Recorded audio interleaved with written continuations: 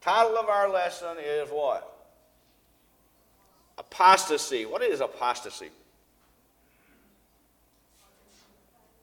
A what? Leaving the faith, falling away, a turning away. Do we see that today? Yeah, we do. We see it. We see it a lot in the Lord's church, don't we? People turn away. Mankind as a whole has really turned away. The leaders that we have now running our government, unfortunately, have apostatized. Basically, when we, as Brother Jimmy's brought out in several of his lessons, when leaders say that it's okay for us to kill unborn babies, they've apostatized, haven't they?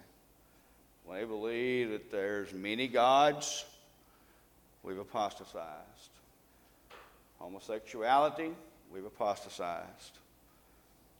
So there's a lot of ways that we can see an apostasy in our society today, even in our young people.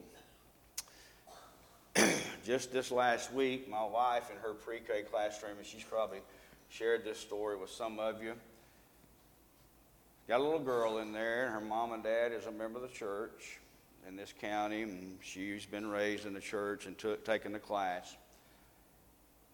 And sitting at the lunch table of about 5 pre-K children at the 3 and 4 year old age, she takes a poll. She says, "Who wants to go to heaven? Raise your hand." Now, Amanda's sitting at a distance, eating her lunch and listening to this conversation. And the sad part of that was no other kid raised their hand. The even more sad part of it is they didn't even know what heaven was.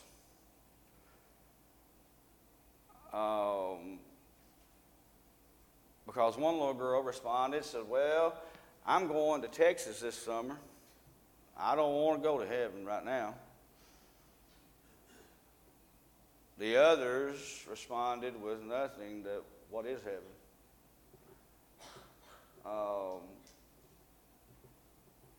We have a falling away. I've told you all that and told you all that, but it's worse and worse and worse, and it's happening with our own children.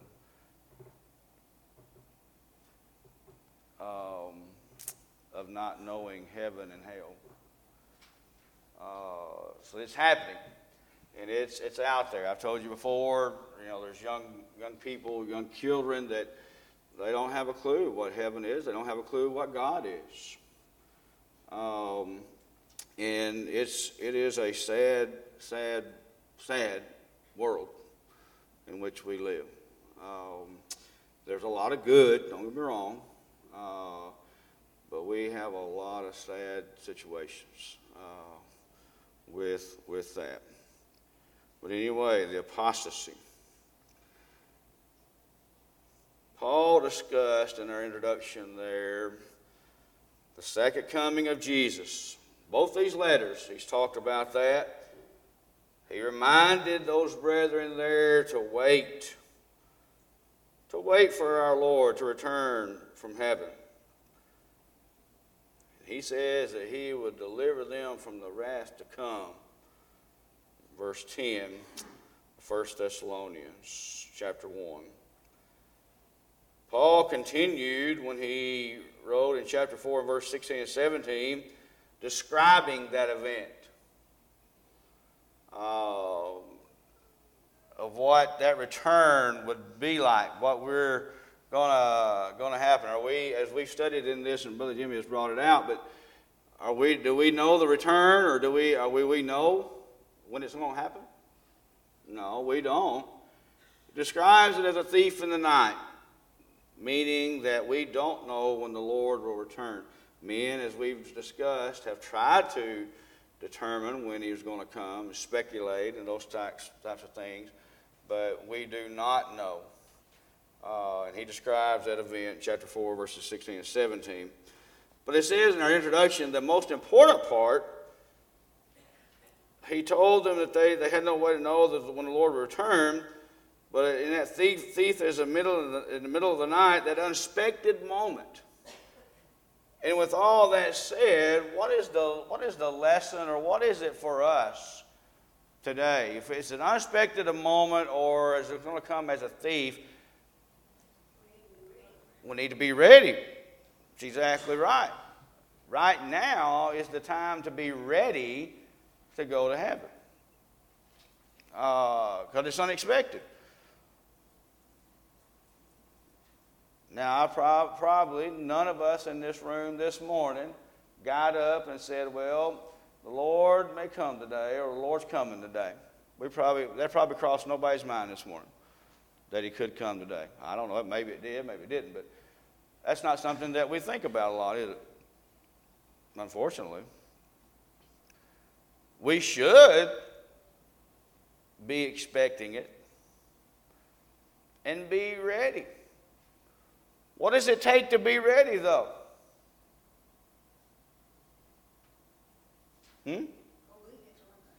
Obedience. What else does it take? I mean, and obedience can cover that's a very broad, but study to know what you need to do. Obedience through baptism, being baptized, remission of your sins, and continuing to do what? Be faithful. Does baptism alone save you? Huh? No. Why do so many people live that way?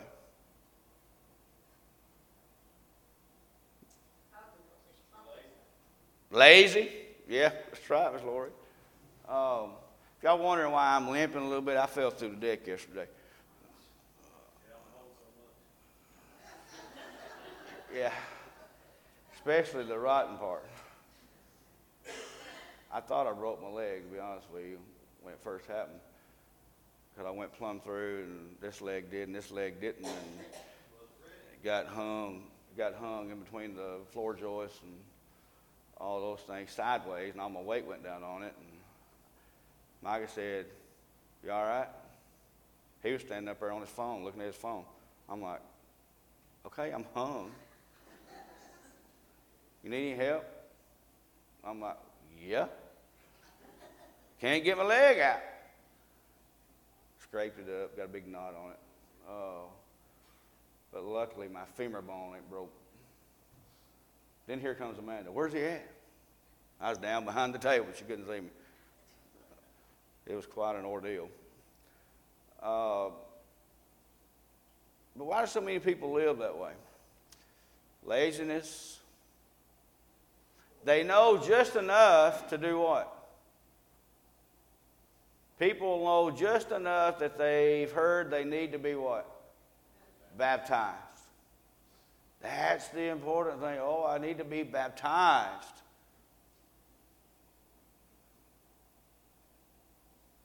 But isn't there a lot more to it than that? That's just the beginning. It is. That's just the beginning. And there's a whole lot to that. There's a whole lot to living a Christian life. And I think that goes back to what Michael said, the laziness. People are lazy. They don't care. They don't want to put forth the effort. As I keep saying, the second milers. We had that lesson not too long ago. You know, are you the second miler? Are you the one that's ready to be able to go to heaven? Heaven is that prepared place for prepared people. Sporadic faithfulness. Does that get you to heaven? That should be a resounding no from this whole congregation. Does sporadic faithfulness get you to heaven? No, it does not. What do we mean by sporadic?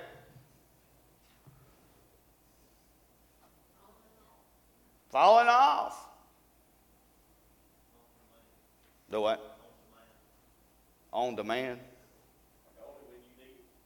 Only when you need it. Maybe when I feel like it. Only Sunday morning?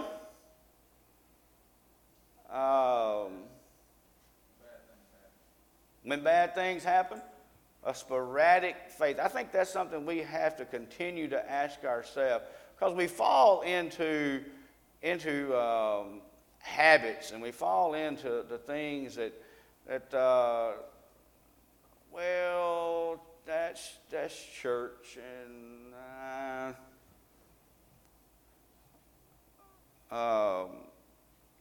it's really. And we're not going to get into a whole lesson on church attendance, but I'm just saying sporadic faith, and you know what I'm talking about. Just coming whenever, just doing whatever, and that's not for this day we're talking about right here. You're part of the falling away. I hate to just be the Debbie Downer, but that's it. That's part of the falling away.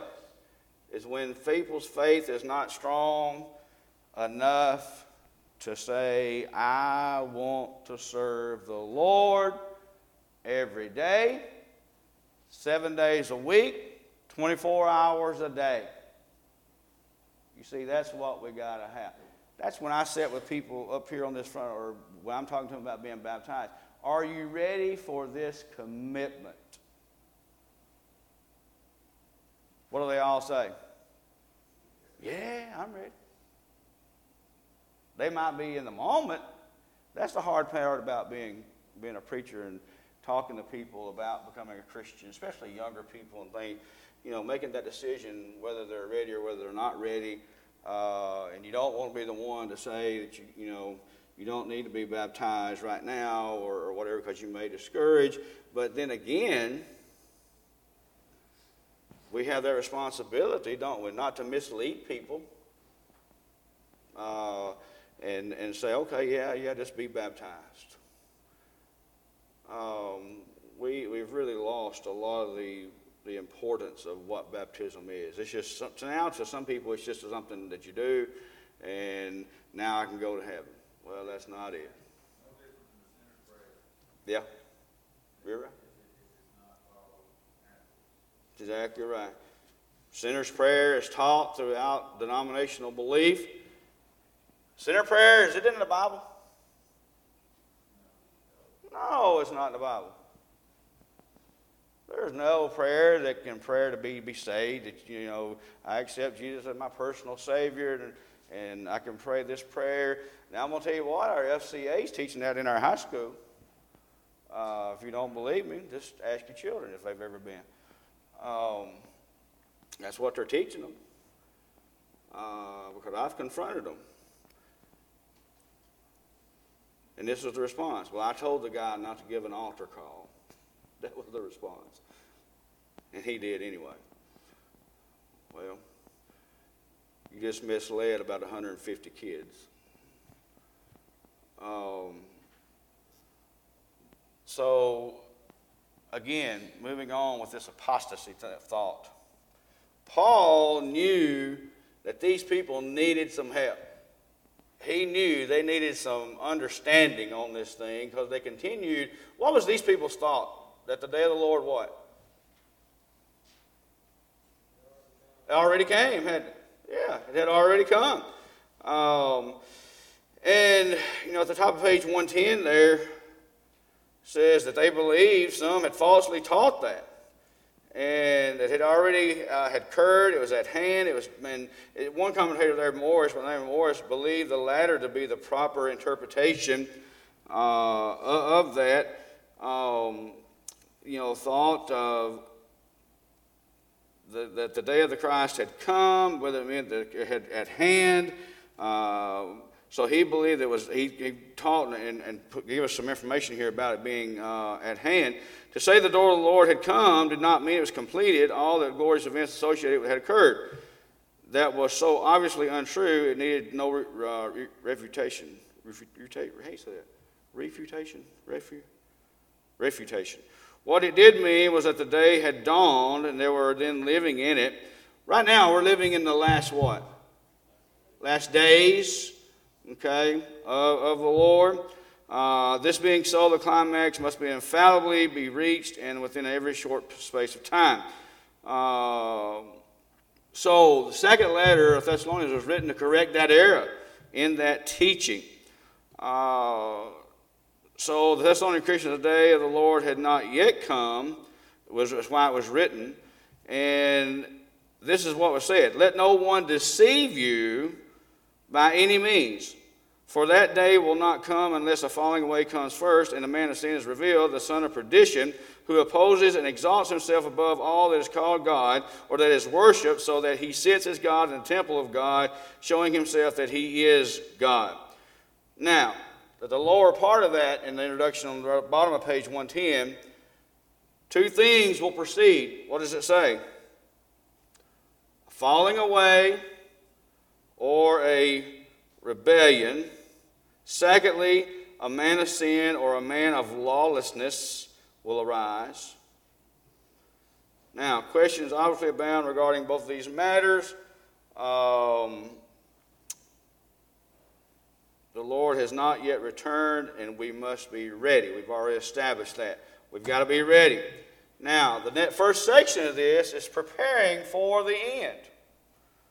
Now, we've talked a little bit about that already. Paul previously anticipated that event when he asked Thessalonians, for what is our hope, joy, or crown of rejoicing? It is not, on top of page 111 there, even you in the presence of our Lord Jesus Christ at his coming. He turned his attention to when it would occur. What does he warn them about there? He says, don't be what? Soon shaken in mind, or troubled either by spirit or by what? Word or by letter. So it again indicates that there were those who were teaching and writing and putting things out to say that the Lord had come. Yes?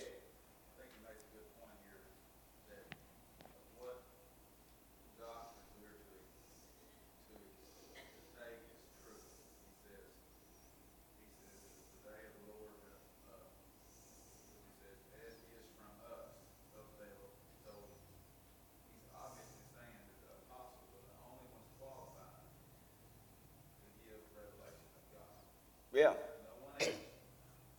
Mary Smith or Joseph Smith. Right.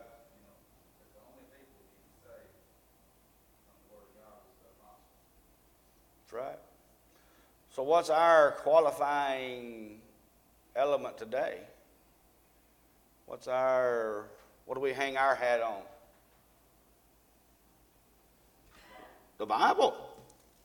Yeah. The Word of God. Can I hang my hat on what the Life Church says?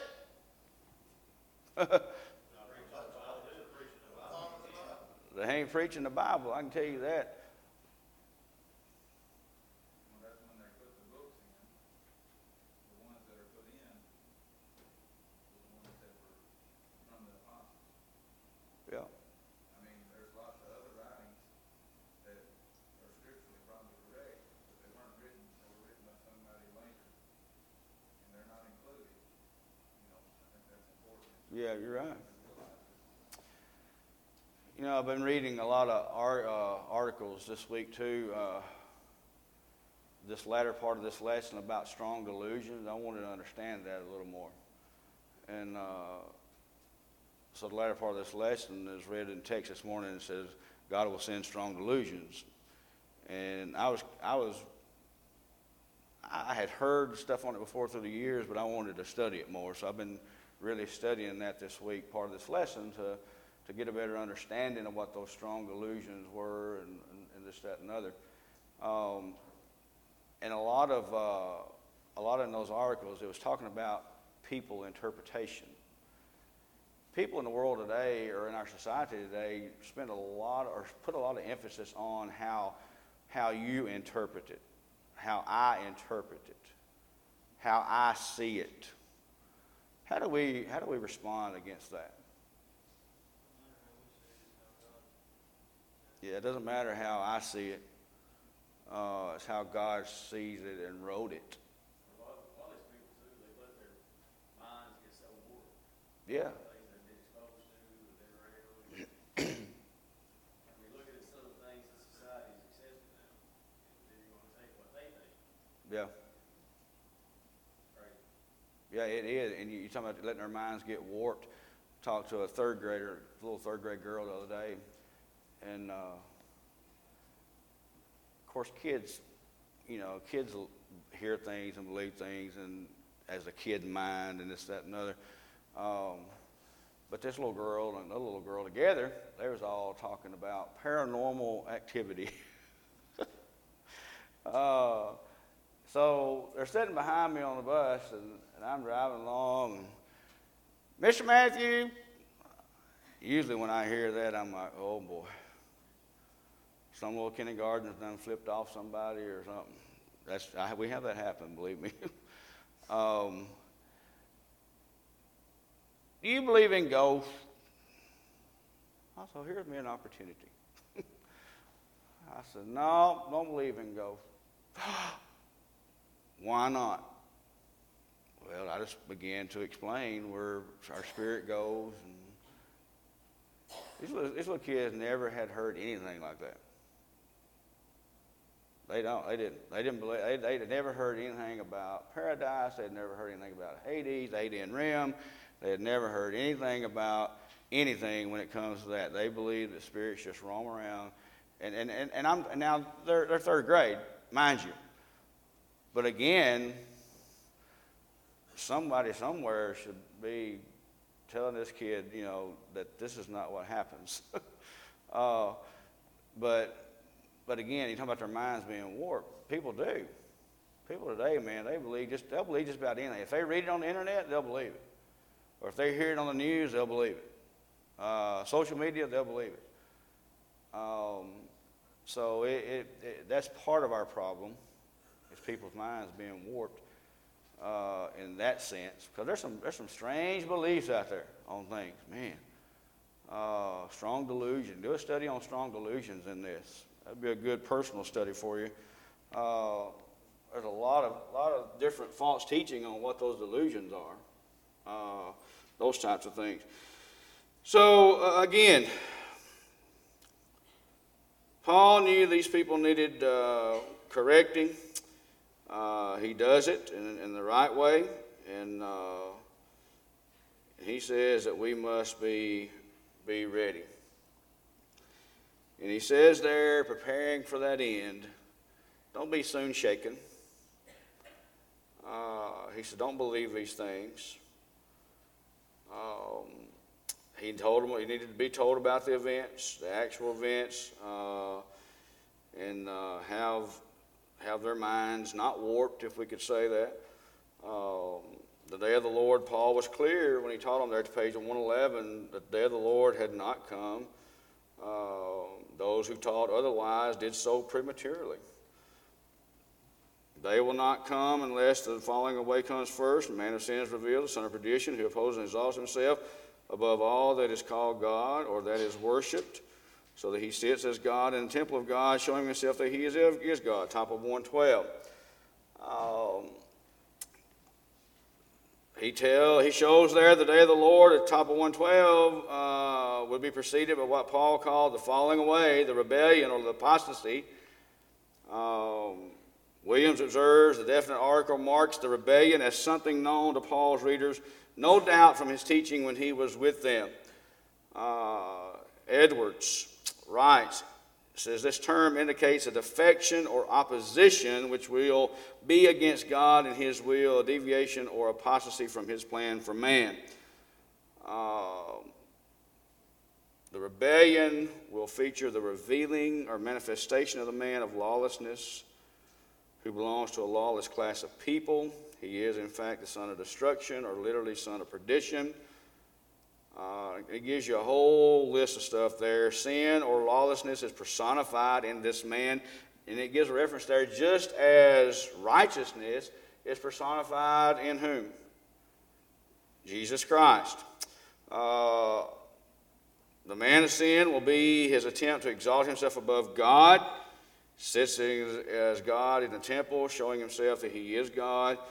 Lipscomb and Shepherd wrote at the bottom of that page, whoever or whatever claims the right to legislate for the children of God exalts himself against all that is God and sits in the seat of God.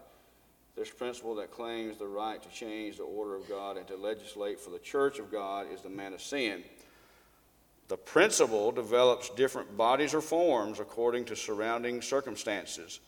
And it gives some examples here.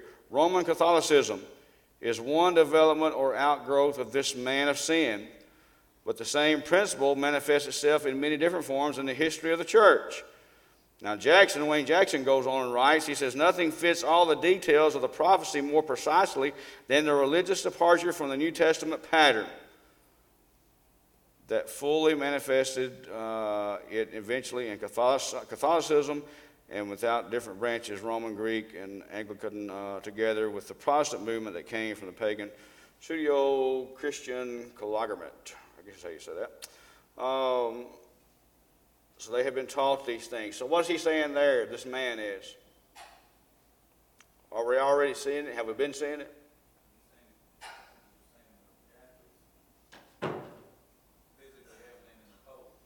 Yeah.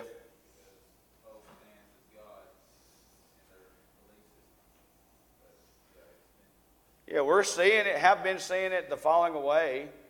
I mean, because it departed from the plan of God, didn't it? All these religions is a departure from what? God's plan. Yeah, it's a departure from God's plan. Anything other than what's in this Bible and done according to what is in this Bible is a falling away and is a departure from God's plan. So, we're seeing that. What about the next section there? Because our time's getting away. The mystery of lawlessness.